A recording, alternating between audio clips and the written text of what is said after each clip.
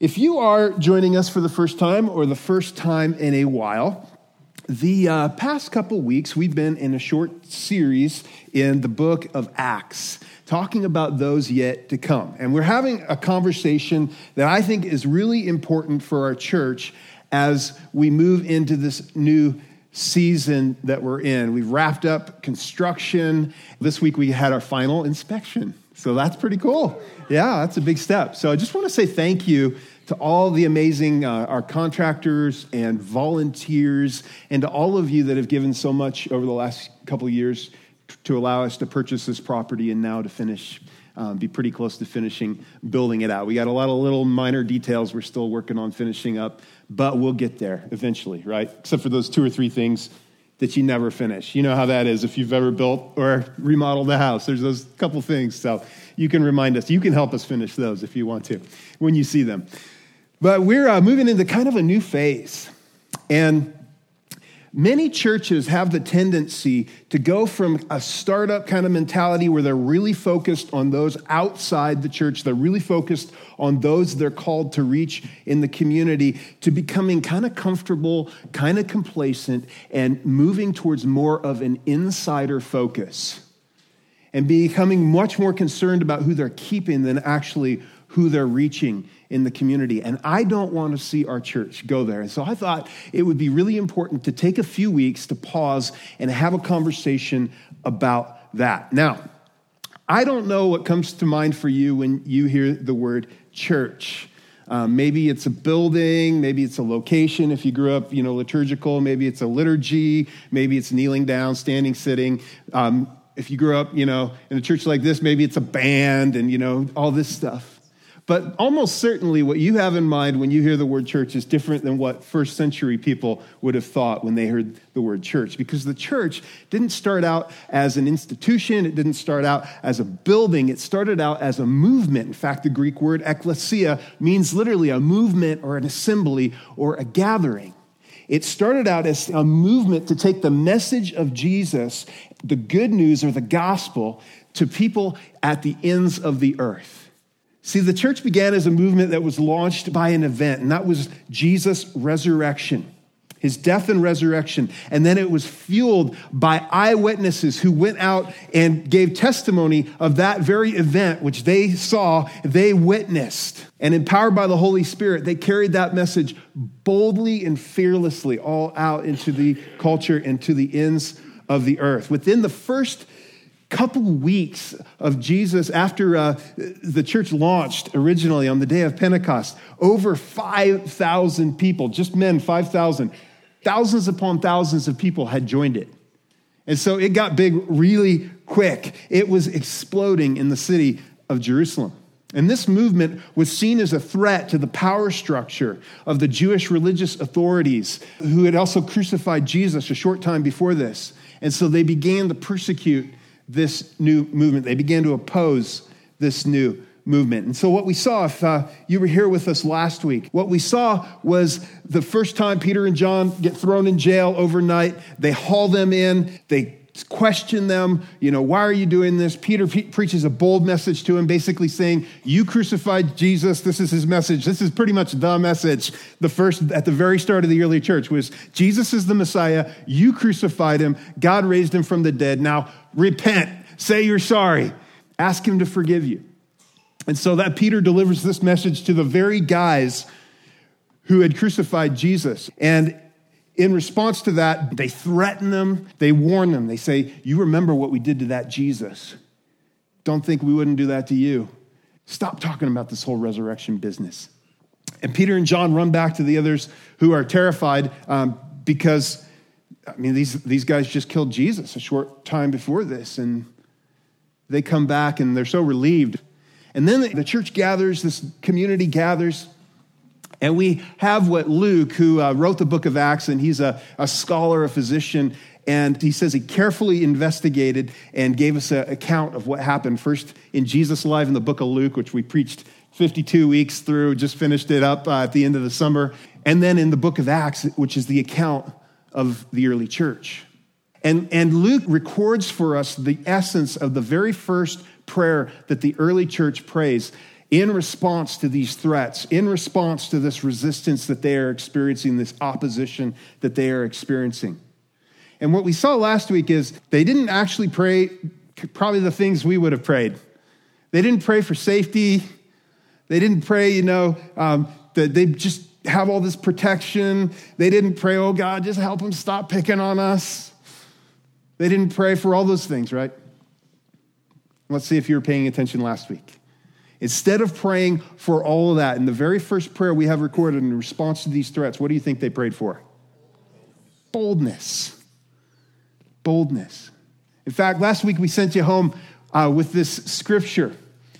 And here's their prayer. This was the end of this prayer. It says, now, Lord, consider their threats and enable your servants to speak your word with great boldness. Stretch out your hand to heal and perform signs and wonders through the name of your holy servant, Jesus. And what we talked about last week is how different that is from so many of our prayers. We pray for all these things in our life. We want that raise, and we want, Aunt Susie to get better, and we want our kids to get into a good school, and, people to quit picking on us so much, and all those kind of things, right? And safety. Oh, man, we pray for safety, don't we? Oh, Lord, we're traveling. Please let us be safe, on this trip. Which, we live in Colorado, so we got to drive over the mountains, right? You can understand that. Although, let me tell you, I've been to some countries where we had literally in one little truck, we had 17 people piled in the back of it in Africa. And so it's we have pretty safe transportation here. But anyway, that's beside the point. And so we looked at all the things that we typically pray about. And I bet boldness to share about Jesus probably hasn't been a real high priority on your prayer list. For many Christians, if every one of your prayers over the last year or so got answered, there's a good chance that nobody other than you, your immediate family, maybe a friend or two, would even be impacted at all. And what we challenged you with is that's not good enough. That prayers like that would not have launched and propelled the name of Jesus out of the first century in the midst of incredible opposition. The reason you're sitting here trusting and worshiping Jesus 2,000 years later is because of the incredible boldness and the incredible commitment to this mission of these members, the first leaders of the early church. And so what we challenged you with last week is just to take this and add it to your prayers. Don't stop praying for all that other stuff, right? It's good to keep praying for that stuff. But start praying for boldness. Start praying as well. When you pray with your kids, tuck them in, give them sweet dreams, all that. Pray that God will give you opportunities and boldness to speak about Jesus and to share Jesus and to share his love. And then pray that God would show up and move in powerful ways through you and through your life. That he would, as you share Jesus and love those around you, that he would move in such a way that people in your life would know, wow, that's God. That's God. And so we challenged you to take that home. And I hope you've been doing that this week. Now, as we get to what we're talking about today, I just want to continue this thought and just ask, don't you think it's kind of strange we live in one of the safest, freest countries in the world? One of the safest areas of one of the safest, freest countries in the world, and still so many of our prayers center around safety. It's interesting, isn't it? We live in a culture where actually, if you were to be bold about your faith, it would cost you almost nothing. There's areas in the world where that isn't true, right? But here, if you were to be bold about your faith and talk to those in your life about your faith, not in an obnoxious way. We all know there's obnoxious ways to be bold, right? But just in a, man, Jesus did this in my life kind of way. And man, I have the greatest message in the history of the world. I just got to share that. And I love you so much that I want you to know about the greatest thing in my life. That kind of way. And if you did that in your life, it would cost you almost nothing, right? But isn't it weird how that almost nothing feels like everything so often? How we're not more bold? And if we're honest, most of the time when we have this pushback in our hearts about being bold with our faith, it's things like they won't like me, right? They might not like me. I'll be looked down on. People will think I'm weird or strange. Maybe I'll lose some status. Maybe I'll lose some, some esteem in this community I'm part of. Maybe even some opportunities or young people in school, right? Maybe I'll lose some popularity. They'll think I'm the strange kid if I'm actually a little bit bold about my faith. Maybe I'll lose some success. Maybe I won't get a promotion. Maybe I'll miss out on a good business deal or something. That's the kind of thing, if we're honest, that's the kind of stuff that we're worried about, right? Nobody's really worried about getting, thrown to the lions, like in the first century, lit up as a human torch, that kind of thing. Now, I know there's parts of the world where people are really persecuted, but for us, most of the time, that's our big fears. That's the thing that keeps us from being bold. But it hasn't always been that way.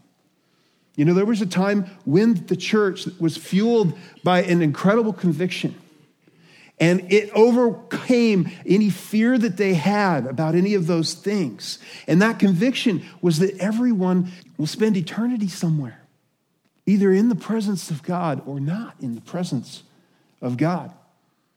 And if the early church had been as safety conscious and scared, if we're just frank, as we are today, I don't think the message of Jesus would have ever made it out of the first century.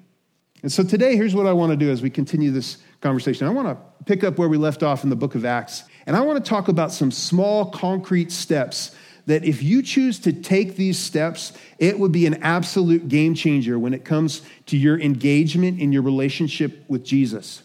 I think if you took these steps, for many of you, you've just followed Jesus along. It's kind of ho-hum, if we're honest. You've lost some of the passion. You had it maybe at one point. But if you would take some of these concrete steps, it would reignite something in your heart. When it came to the priority, when it came to the passion you experience in your faith. And it will play a huge role in our church staying on target, to stay outward focused instead of drifting inward in our focus. And to get us there, we're going to pick up the story where we left off last week. And just to remind you, here's what happened. After they prayed this incredible prayer we just read for boldness, God answered. He loves to answer this prayer. If you pray this prayer, this will be a prayer that I believe you'll see God answer and quickly. He answered, and they went out and spoke boldly in spite of the threats. They spoke boldly about what they had seen, witnessed, the resurrected Jesus, and the message just kept spreading like wildfire. And as a result of this, there was an incredible outbreak, spontaneous outbreak of generosity in the early church. They took care of each other, and there was something so remarkably different about these people and the way they loved each other that even those outside of the church who maybe didn't want to be part of them, they thought highly of them. Check this out. In Acts chapter 5, verse 12. It says, the apostles performed many signs and wonders among the people. And all the believers used to meet together in Solomon's colonnade, a portion of the temple. No one else dared join them. They were scared. They thought, these Christians are weird. We don't know about all this Jesus stuff. So listen, even though they were highly regarded by the people, there was something about the way they lived that was just magnetic.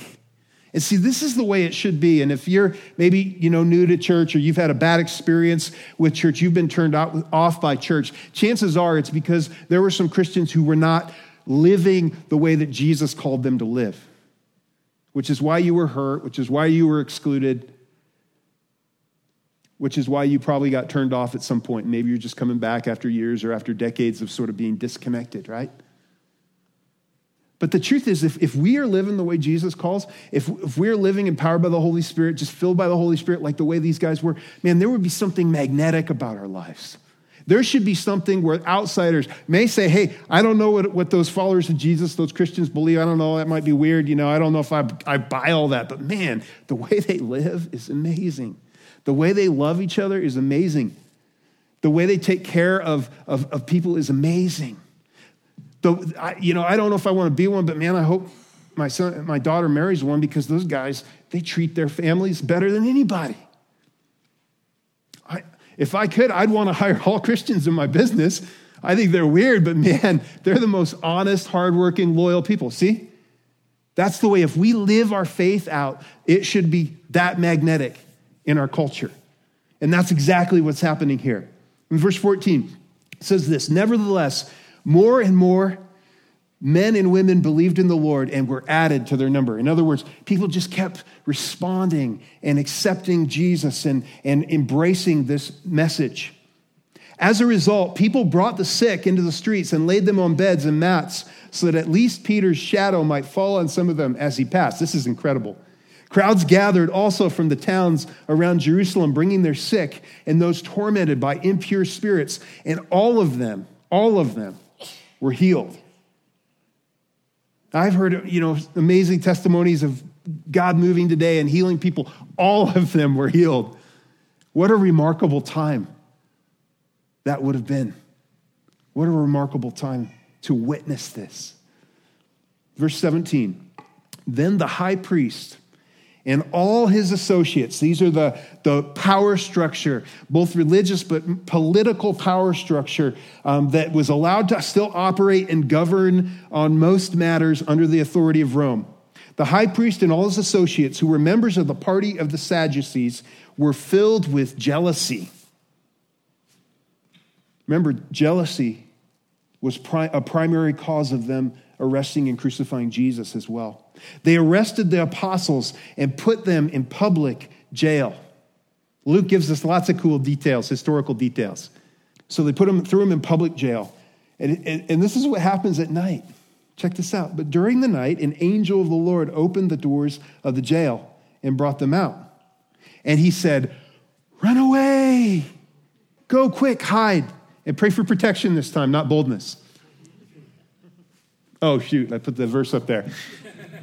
No, that's not what he said, actually. Check out what he said. He said, go, stand in the temple courts. You mean where we just got arrested? Uh-huh. He said, and tell the people all about this new life.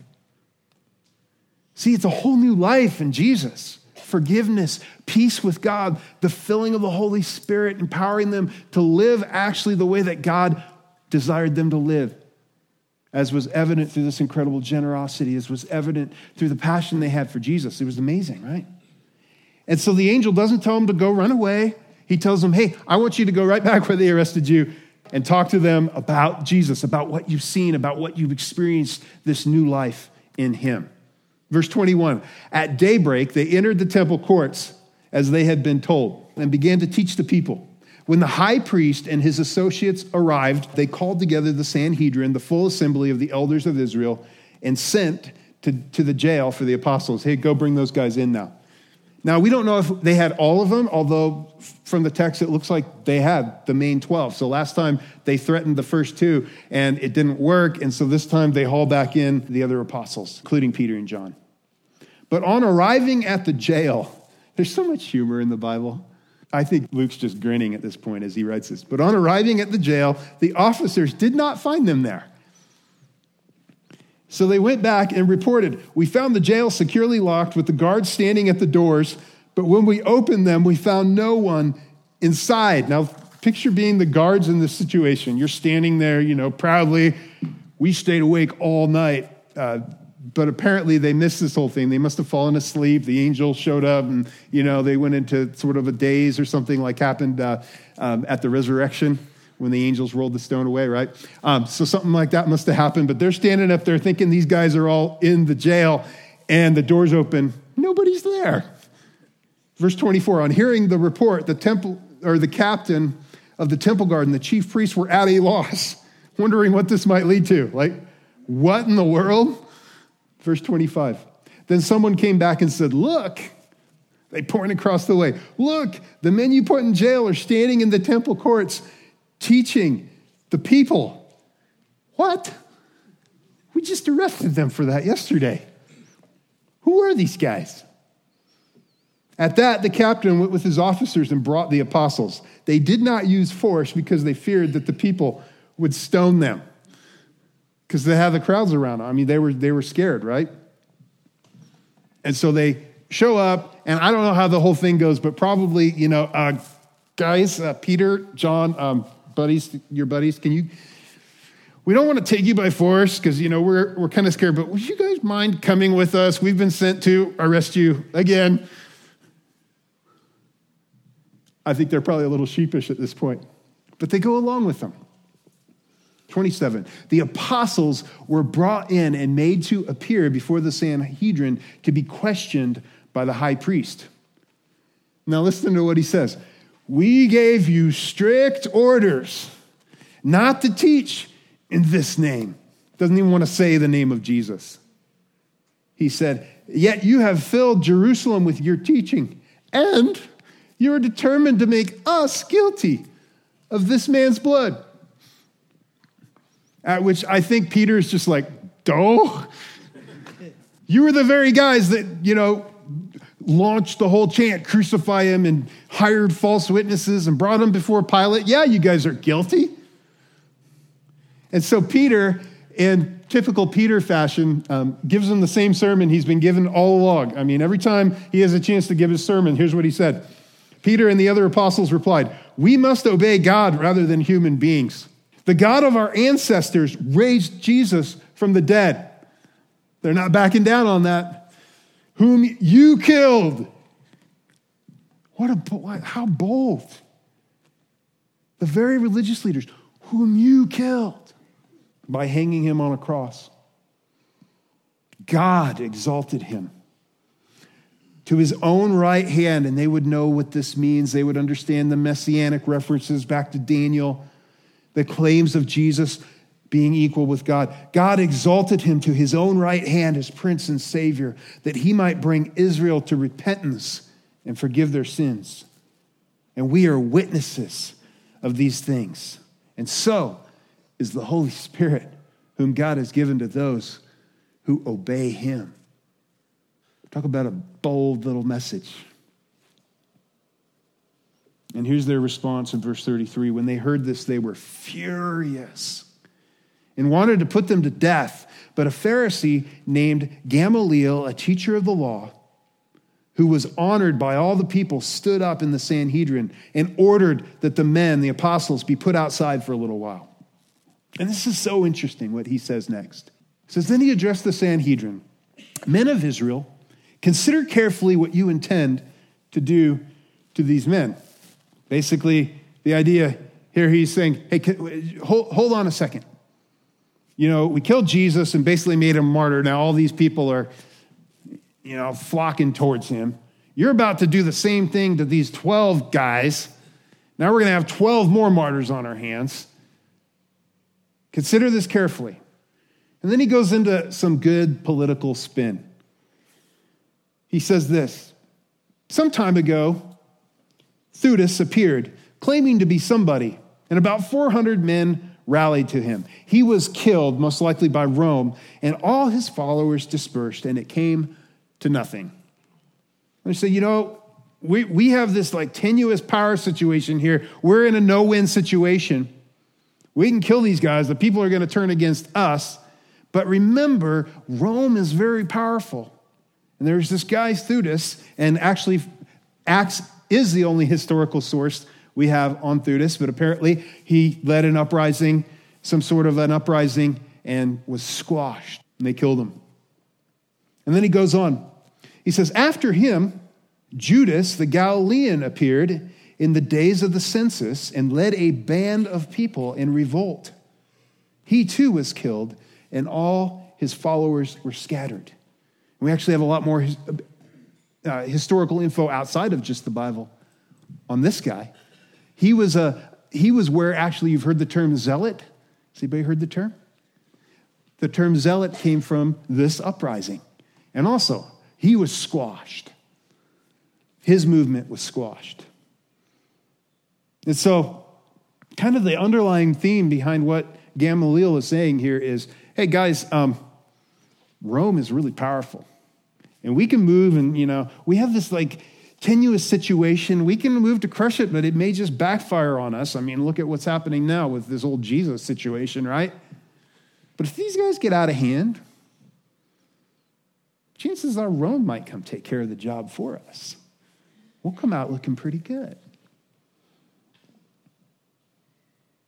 Verse 38, therefore, in this present case, I advise you, leave these men alone. Let them go. But then he has a really good observation. For if their purpose is or activity is of human origin, it will fail.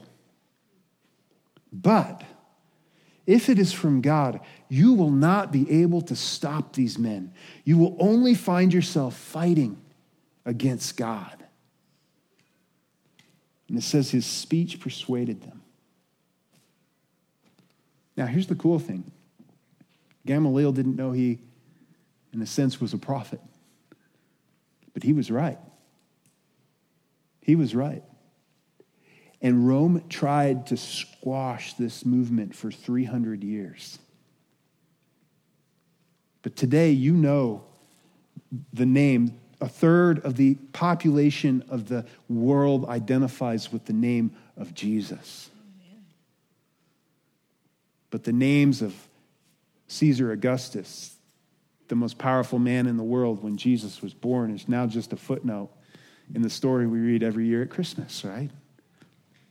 The Roman Empire, long gone. Gamaliel was right. And what happens after this is religious leaders continued to try to stop this movement. Persecution broke out, intense persecution.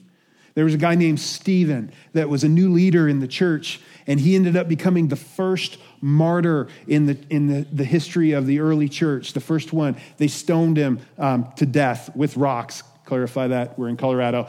Stoned him to death, right?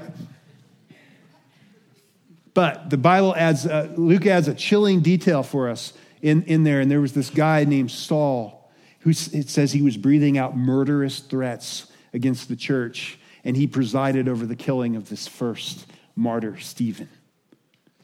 And after this, Saul systematically goes out and begins to, literally it says in the scriptures, destroy the church, hauling people in, putting them on trial.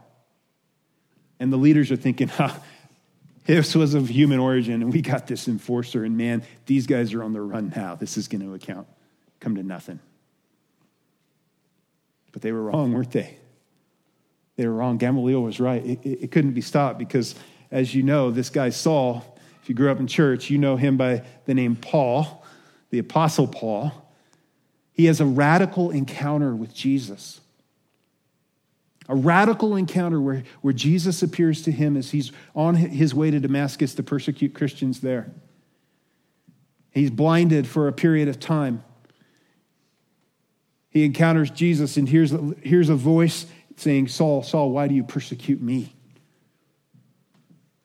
And then God speaks to this guy, this disciple named Ananias, and goes, hey, there's this guy in this house. His name's Saul. You may have heard of him. I want you to go and tell him about Jesus and pray for him that he could be healed. And Ananias is like, I don't think so, God. I've heard about him. But he goes, he obeys.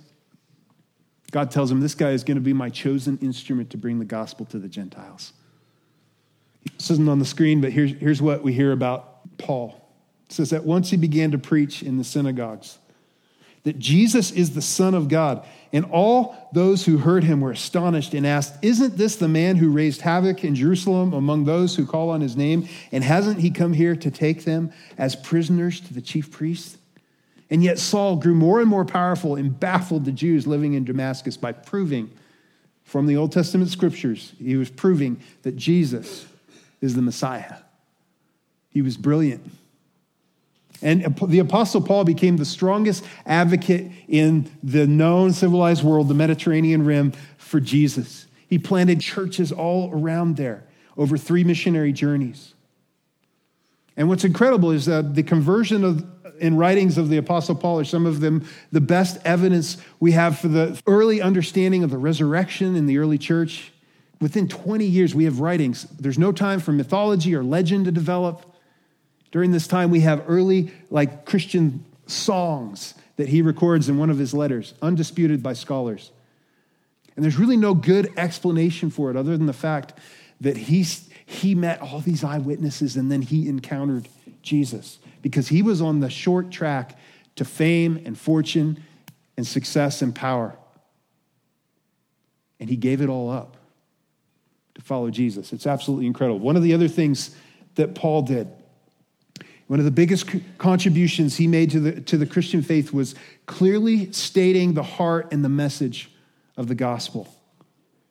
We see that really spelled out in a really neat way in one of his letters. Scholars think his most epic letter, the letter of Romans. It's called the Romans Road, where he just, in a few different verses, spells out what the gospel, the good news of Jesus, the heart, what's at the heart of it. And here's what he says. What's at the heart of it is, for all have sinned and fall short of the glory of God. If you're taking notes, you want to write Romans 3:23 down. That every one of us falls short of God's standard. But God gave us a way to be forgiven of our sins. He showed us incredible love. In Romans 5:8, he says, but God demonstrates his love towards us in that while we were still sinners, Christ died for us. In Romans 6:23, Paul says this, the bad news about sin is the wages of sin, the penalty of sin is death. But the gift of God is eternal life in Christ Jesus, our Lord. And he goes on to talk about how that is received. He says in Romans 10:9 and 10, that if you confess with your mouth Jesus is Lord and believe in your heart that God has raised him from the dead, you will be saved. That there's not religious formulas or rituals or hoops you got to jump through. It's literally, if you repent of your sin, you accept what he's done for you. Romans 10:13, he goes on to say, for whoever calls on the name of the Lord shall be saved. And it was this understanding, it was this message, the heart of the gospel, that the early church was so committed to bringing to the nations. And it needs to be our heart to continue to carry this message that we've been entrusted with in our generation to every person that God has placed around us. So, Gamaliel was right. This thing was not of human origin. There's no good historical explanation for what we have experienced with the growth of the Jesus movement around the world, other than the fact that he really rose from the dead. This really happened, and this was something from God. Now, what do you think the apostles' response to these threats were? Acts chapter 5, we'll go back to the second half of verse 40. So they decide we're not going to kill him. Gamaliel's right. Let's just see where the chips fall. Verse 40. They called the apostles in and had them flogged. Most likely a brutal beating. If you've ever seen Passion of the Christ, this could have been what this beating was. Flesh ripped open on both sides. Then they ordered them not to speak in the name of Jesus. They thought, this ought to convince them. Apparently, threats aren't good enough. These guys are pretty dense. After all, they're fishermen from Galilee, a lot of them. This ought to convince them. They flog them, order them not to speak, and let them go. Now, what's their response? This is wild. It should be very convicting to us. The apostles left the Sanhedrin rejoicing because they had been counted worthy of suffering disgrace for the name. Wow. Can I be honest? I don't know that my reaction would be the same. Think of the things we complain about as Christians so often. Kind of puts it in perspective, doesn't it? Verse 42 wraps up this passage. Day after day in the temple courts and from house to house, they never stopped teaching and proclaiming the good news that Jesus is the Messiah. I mean, they just kept doing it. They nursed their wounds. Maybe, ouch, let's get back to the temple. I mean, this is so hard for us to comprehend, isn't it? In our safety-conscious, protection-oriented kind of culture, it's so hard for us to even comprehend people who would do this. It's a little embarrassing when you think about the things we pray for, the things we're worried about so often, right? the things that get us all spinned out as Christians, the petty arguments we have, the lack of boldness, the fear we experience when it comes to just even speaking up and sharing anything about Jesus with somebody, or asking somebody if you can pray for them, or inviting them to church. What if it's a little awkward? I don't like awkward. Why do we so often not take the opportunities that God brings to engage with others when it comes to our faith? In simple ways. I'm not talking about loud, obnoxious ways. I'm talking about the simple ways. When we just feel God tapping us on the shoulder saying, here's an opportunity. You want to speak up? Want to say something? Here's a great opportunity. You could pray for them. Here's an opportunity to invite. And you're like, I don't think so, not this time. Why is it we find it so hard to step into those opportunities, to be bold in those situations? I think for some, that we've just forgotten the difference that Jesus made in our lives. Maybe you've been a follower of Jesus so long you can't remember a time when you weren't. Or maybe you remember a time, but and you remember what Jesus saved you from in your 20s or your 30s and the radical transformation, but the freshness of it is just sort of worn off and you've gotten complacent. Some of us have lost any sense of urgency when it comes to sharing the gospel, and maybe we've bought into the major cultural narrative over time. It's interesting. I've watched this kind of shift in our culture. It used to just be this idea, good people go to heaven. But I think there's this cultural idea today that just dead people go to heaven. I've been to a lot of funerals. I'm a pastor. I've done a lot of funerals.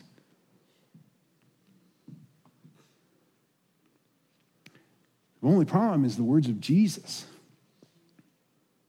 What Jesus said. That there is a reality of an eternity after this eternity, either in the presence of God or apart from his presence.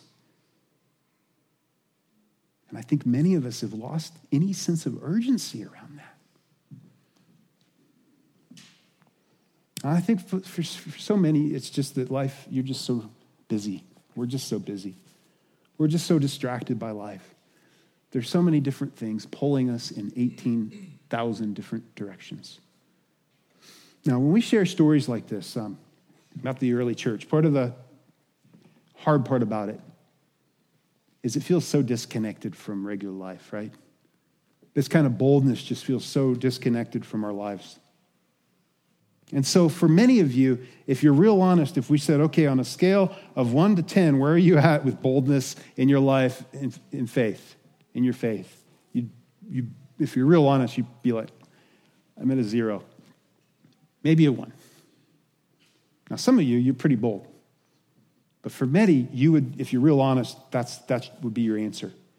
And so what I want to give you are just some real concrete, practical baby steps that I think if you would just put these into practice in your life, it would, if we could get you to go from 0 to 1 or from 1 to 3, I think it would begin to change our community.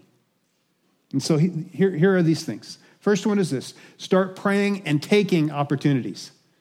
That you would add that bold prayer that I gave you last week to regular, all your prayers for the good day and all that you're hoping you're going to have, and start praying, God, would you bring opportunities in my path and then allow me to be bold and speak up in a way that would, not repel others, but in a way that would just share what you've done in my life and the love you have for them. And then actually to take the opportunity. It just means speaking up when you feel like I can keep my mouth shut. No, I'm going to speak. When you feel that thing, that the Holy Spirit prompting you to go, hey, why don't you share about that story? And you're like, I don't know, it feels awkward. It's going, okay, I'm going to do it. That's a boldness baby step for you. That's a baby step. To pray for that. Second one is to do this. This is one of the simplest and most effective things you can do.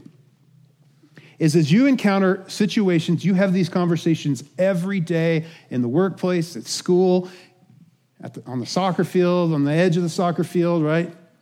Gosh, things just, this is what we're going through, and this is so hard. And here's a simple thing you can do that will help you with your boldness. You can just ask this question: can I pray for you? And then pray. Then. And see, this is the bold part. Because here's what we do as Christians. Okay, I'll pray for you. And then you go home, you forget. You throw one up like, the next week. You're like, God, I hope that can be retroactive because I know, somehow you're outside of time. So I know you. I've done it too. But to actually go, can I pray for you? And then go, okay, let me just put a hand on your shoulder. It's nothing weird or anything. Let me just put a hand on your shoulder and pray for him. God, would you please just show up in the situation? And Lord, would you move in such a way that they just know how much you love them and move in this situation? God answers those kinds of prayers. And I think this would be one of the most powerful baby steps you could do. Lord, would you just move in this situation? Pray right then and there on the spot. It doesn't have to be word. And here's what I guarantee you. About 95% of the people, you'll get an occasional, I don't think so. You're weird. But 95%, that's a pretty good statistic, are going to go, absolutely. Oh, yeah, I'd love to. Yeah, okay. It might feel a little awkward, but that's okay. Awkward doesn't hurt you. I've checked.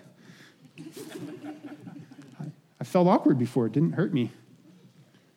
All right, third thing is this, real simple, and then I'm going to let you go. Invite someone. Invite someone. Invite somebody to church. Maybe it's invite somebody to a home group. Maybe that's the invite. But invite somebody to engage in a deeper level. And here's the things you need to keep your ears open for. These are perfect opportunities to invite. Hey, we're new around here. We're new to town. Or, yeah, we're in new circumstances. Things like, man, things just aren't going well. Man, we're through this terrible breakup, and it's so hard. Well, we think the gospel in Jesus actually has answers to those issues. We think that Christian community, in the presence of believers, actually helps. So invite. Things like, man, we're just not in church right now, Man, I went to this one church, and I don't know. Well, you should try my church. We're not perfect, but we really try to live the way Jesus says. Man, we were just so unprepared for this, we thought it was going to be one, but it's twins. You should come hang out, man. Your kids need to be in church. They need to know about Jesus. See? That's how this invite thing goes. It's your and my responsibility to make sure that the message, the heart of the gospel, keeps going out. This movement keeps moving towards those it's called to reach. And I know you might not be ready to stand up in front of the Sanhedrin and go, you killed him, right? But you can survive a little bit of awkward and take a baby step when it comes to bold. And if you do, I think it will make an incredible difference in where you're at with your passion and your enthusiasm for Jesus and your connection with him. So would you stand with me? I want to challenge you to do that this week. As we close here, let's just bow our heads and close our eyes, because I just feel as we've clearly presented the gospel, for some in the room, this may be your moment where it's like, aha, the wages of sin is death, the free gift of God is eternal life, that if you confess that Jesus is Lord and believe in your heart, and there's something in you right now rising and going, I believe it. It's clicked. If that's you, just pray a prayer like this right after me. Lord Jesus, I know I've sinned. I need your forgiveness. I want to invite you to come into my life. I want to give my life to you. Forgive me. Welcome me into your family. I believe in you. And Lord, for all my other friends here, I just want to ask that you would just give them boldness in the circle of influence that they have, that you would let them feel the weight of the responsibility that each one of us carries in sharing your love and the greatest message in the world with those around us. And we pray these things in the name of Jesus. Amen.